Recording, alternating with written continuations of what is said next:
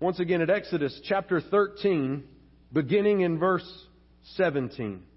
The word of the Lord says, "When Pharaoh let the people go, God did not lead them by way of the land of the Philistines, although that was near. For God said, 'Lest the people change their minds when they see war and return to Egypt.'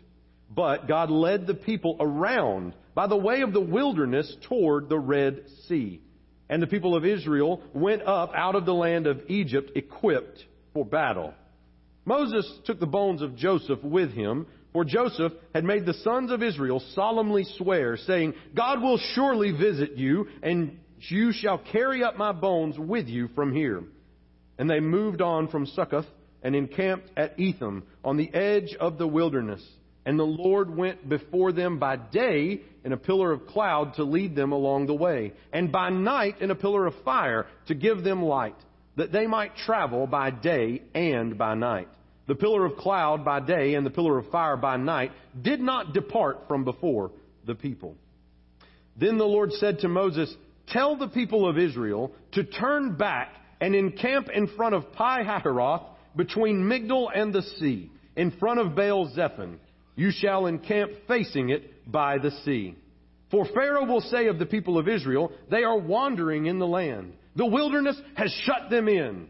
And I will harden Pharaoh's heart, and he will pursue them. And I will get glory over Pharaoh and all his host. And the Egyptians shall know that I am the Lord.' And they did so." This is the word of the Lord. Thanks be to God. You may be seated. As we approach Exodus 14 and touch on these first few verses, I want us to realize that what's happening right here in our sermon series is very much like the end of a sports basketball movie. Okay, this is the moment where you made the last second shot and they come down from their jump shot and the ball's just floating through the air. And so what should be just split seconds in real time, in movie time, it takes a good 10, 15 minutes. I mean, honestly, if we're honest about basketball, you can kind of ignore the first 3/4 of the game and really only pay attention to the last 2 or 3 minutes. You could be behind by 50 points, and then all of a sudden it's a neck and neck game where they're one shot away. I don't know if that's true of every game, but every time I watch basketball, that's what seems to happen. And then you go back and you watch those replays of the buzzer beater shots, and they always put it in slow motion. The same thing is happening right now. What happens in Exodus chapter 14, it's a very brief moment, but we're going to take some time to examine this chapter specifically for a few weeks. And so what I want you to be aware of is a lot of what we're going to look at is based out of a book by Robert J. Morgan that's called The Red Sea Rules. This book, after reading it, has flavored my perception and reading of Exodus 14 every time I read it. And so I can't traverse the trails of Exodus 14 without those principles coming up in my heart and in my mind. Now, what's really funny is this morning, I was talking just like I'm talking right now, and I wasn't looking down, and I said that there was a book called The Red Sea Rules written by J.P. Morgan.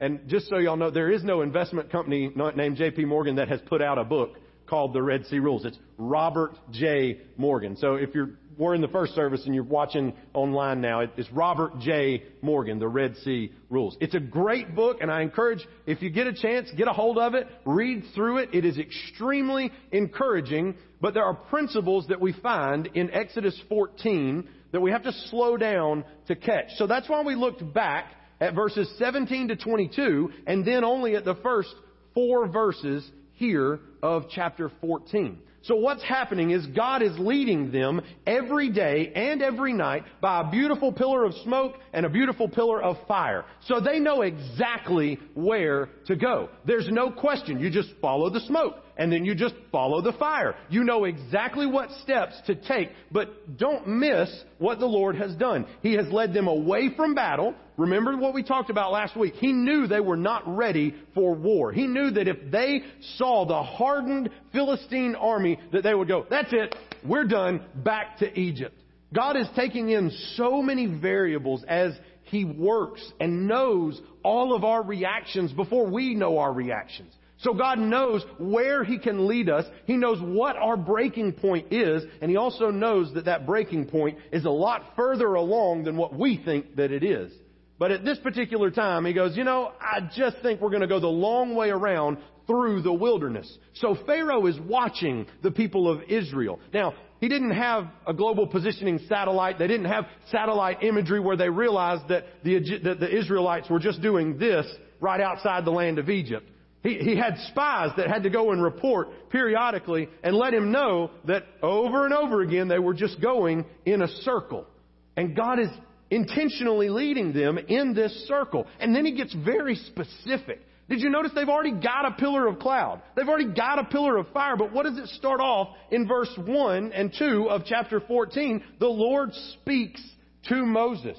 The Lord says intentionally to Moses, even though you've already got a pillar of cloud, even though you've already got a pillar of fire, I want you to tell the people to turn around, to turn back and encamp in front of Pi-hahiroth, between Migdol and the sea, in front of Baal-zephon. Look how specific He gets.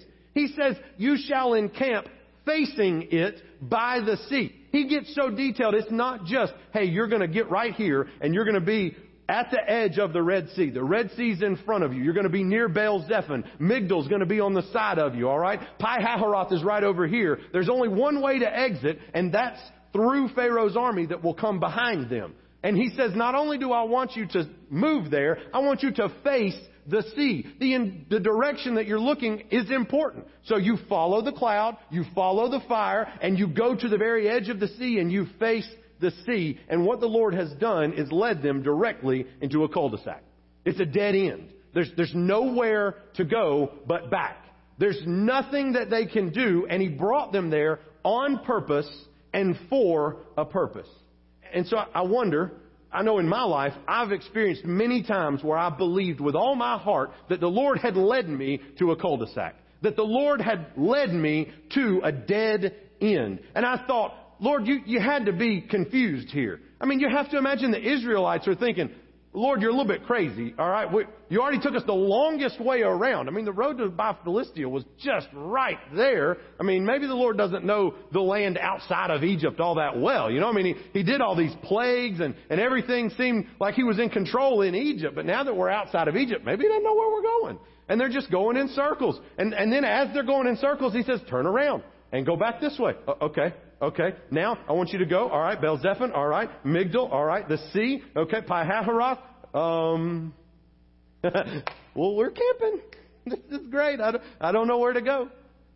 In my life, specifically, I felt like the Lord was calling me into ministry when I was like 15 years old. I quit playing football and I decided I'm going to go be an intern working with our student ministry at First Baptist in Pleasant Grove. I knew that the Lord was calling me into ministry. I just knew. I felt led by the Spirit in that direction. And then when I was 16, I felt in just this incredible impression that I knew I was supposed to be a missionary. I'm supposed to go and be a missionary. I learned Spanish and I went to Guadalajara, Mexico, and it just stuck. It just worked out okay, and I could speak it pretty well. And so when I went to college, knowing that God is definitely going to make me a missionary, and He's definitely going to send me to Central and South America, I learned Spanish and made it my major in college. So I majored in Spanish with a minor in world religions. All right, so there we go. I'm convinced, and now I'm supposed to go to seminary, and I go to seminary, and we go to Honduras, and Jessica and I spend a summer in Honduras working at this orphanage, and we are just convinced when we leave this orphanage, God is leading us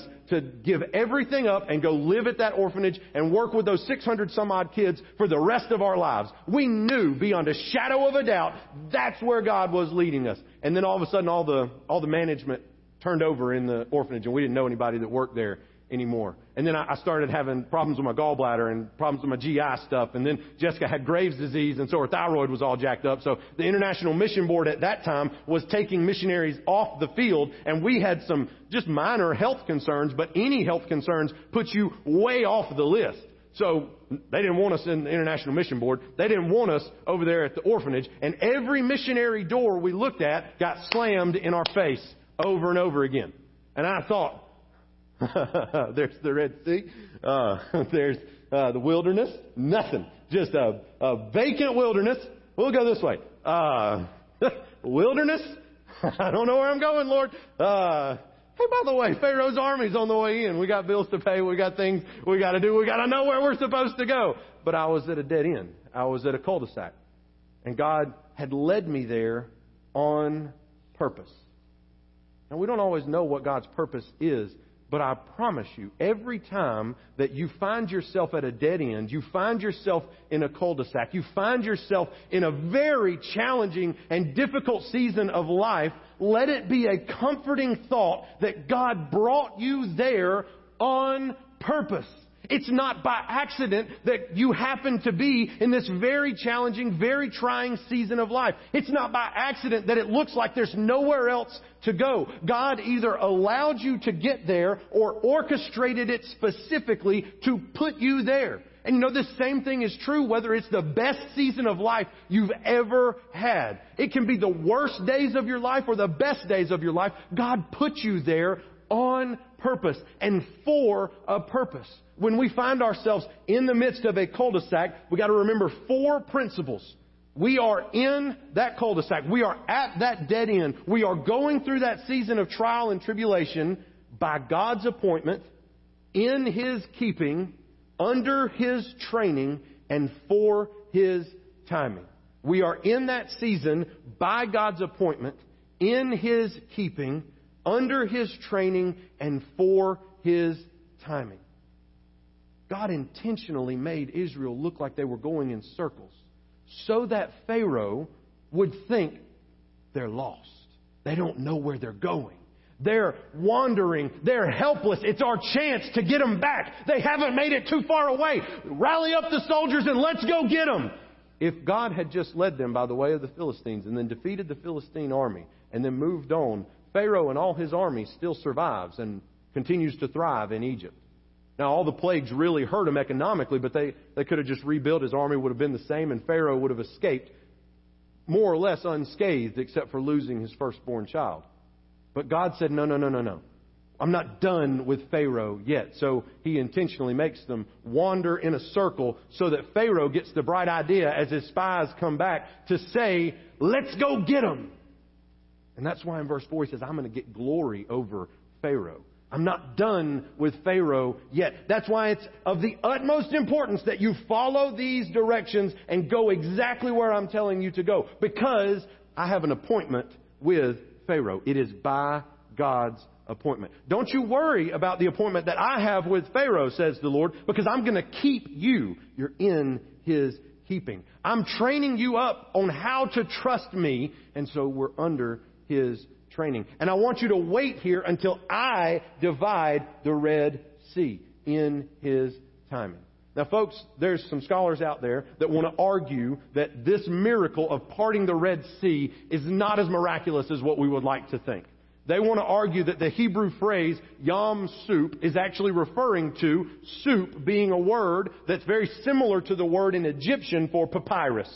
So they think that this was the papyrus marsh, not the Red Sea. And they try and make these linguistic hula hoops and jumps to make that happen. But I want to assure you that what the Bible is talking about is the Red Sea, the ocean, the sea that juts up, the 2 fingers that stick into that peninsula. They went to an enormous body of water. But some people would tell you that this was a lake, a marshy area where the papyrus reeds could grow up. And really all that happened is that the Lord caused a wind to blow, and it kind of blew some of the water away so that they could go through the marsh, and really Pharaoh's army got stuck in the marshes.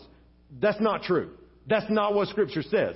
Scripture says they went up to the Red Sea, and it's like an ocean in front of them. It's like standing before the Gulf of Mexico, and you got nowhere to go. It's not some wimpy lake, some marshy area where you harvest papyrus. This is a huge ocean. And they walked through on dry as a desert. Did you catch that in what Jake read for us earlier this morning? It was dry as a desert. In other passages in the Psalms, it tells us that the waters were congealed. He didn't just go whoosh and a wind just held them as waters. They turned to jello. So there's these 2 big mounds of jello and perfectly dry ground. And we don't have any idea what perfectly dry ground feels like at this point in Covington County. But I can assure you it wasn't like what our ground is like right now. Our kids played soccer yesterday, and it was like, whoop, every step, that sod, it's just got so much water, and it just slips out from under them. It wasn't even like that.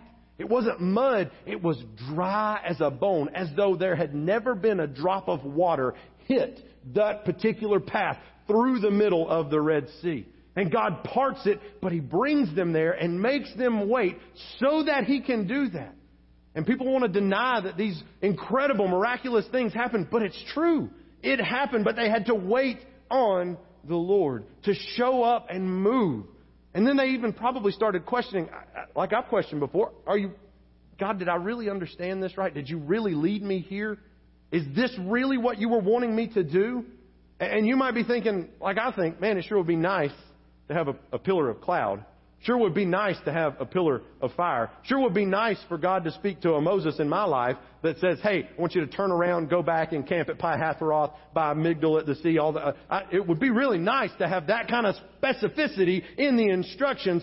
But I want to remind us that everywhere in the New Testament, we are told that God leads us by His Holy Spirit. It's not like He led us in one century and now He's not leading us. His Spirit, if we believe in Jesus, is inside of us.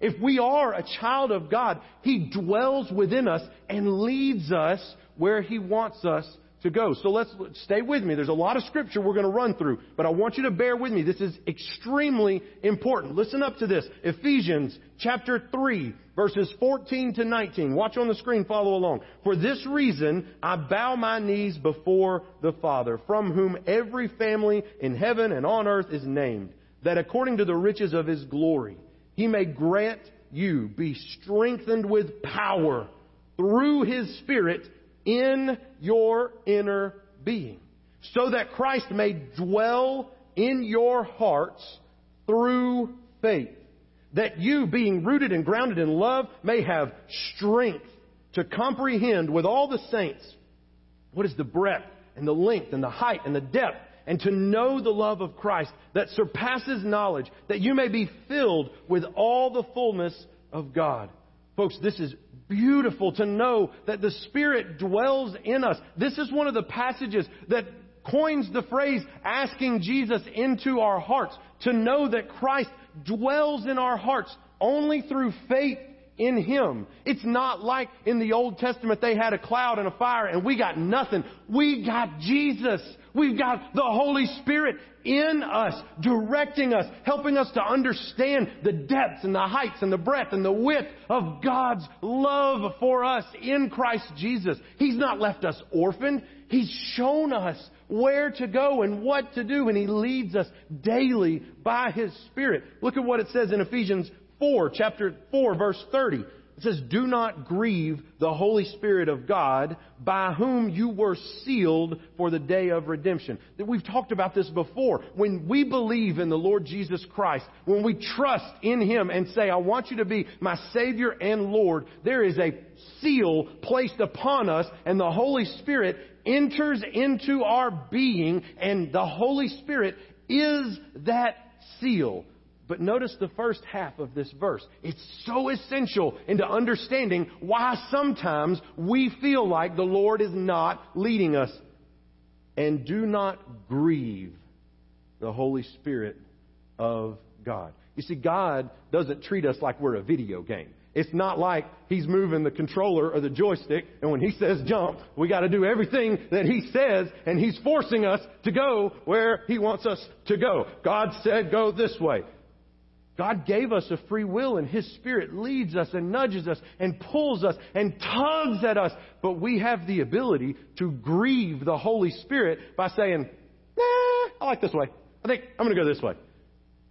All of the Israelites had the same opportunity. Now, we don't have any record of anybody not doing that, but when Moses said, hey, you see that really weird pillar of cloud that shouldn't be there? God said, follow that.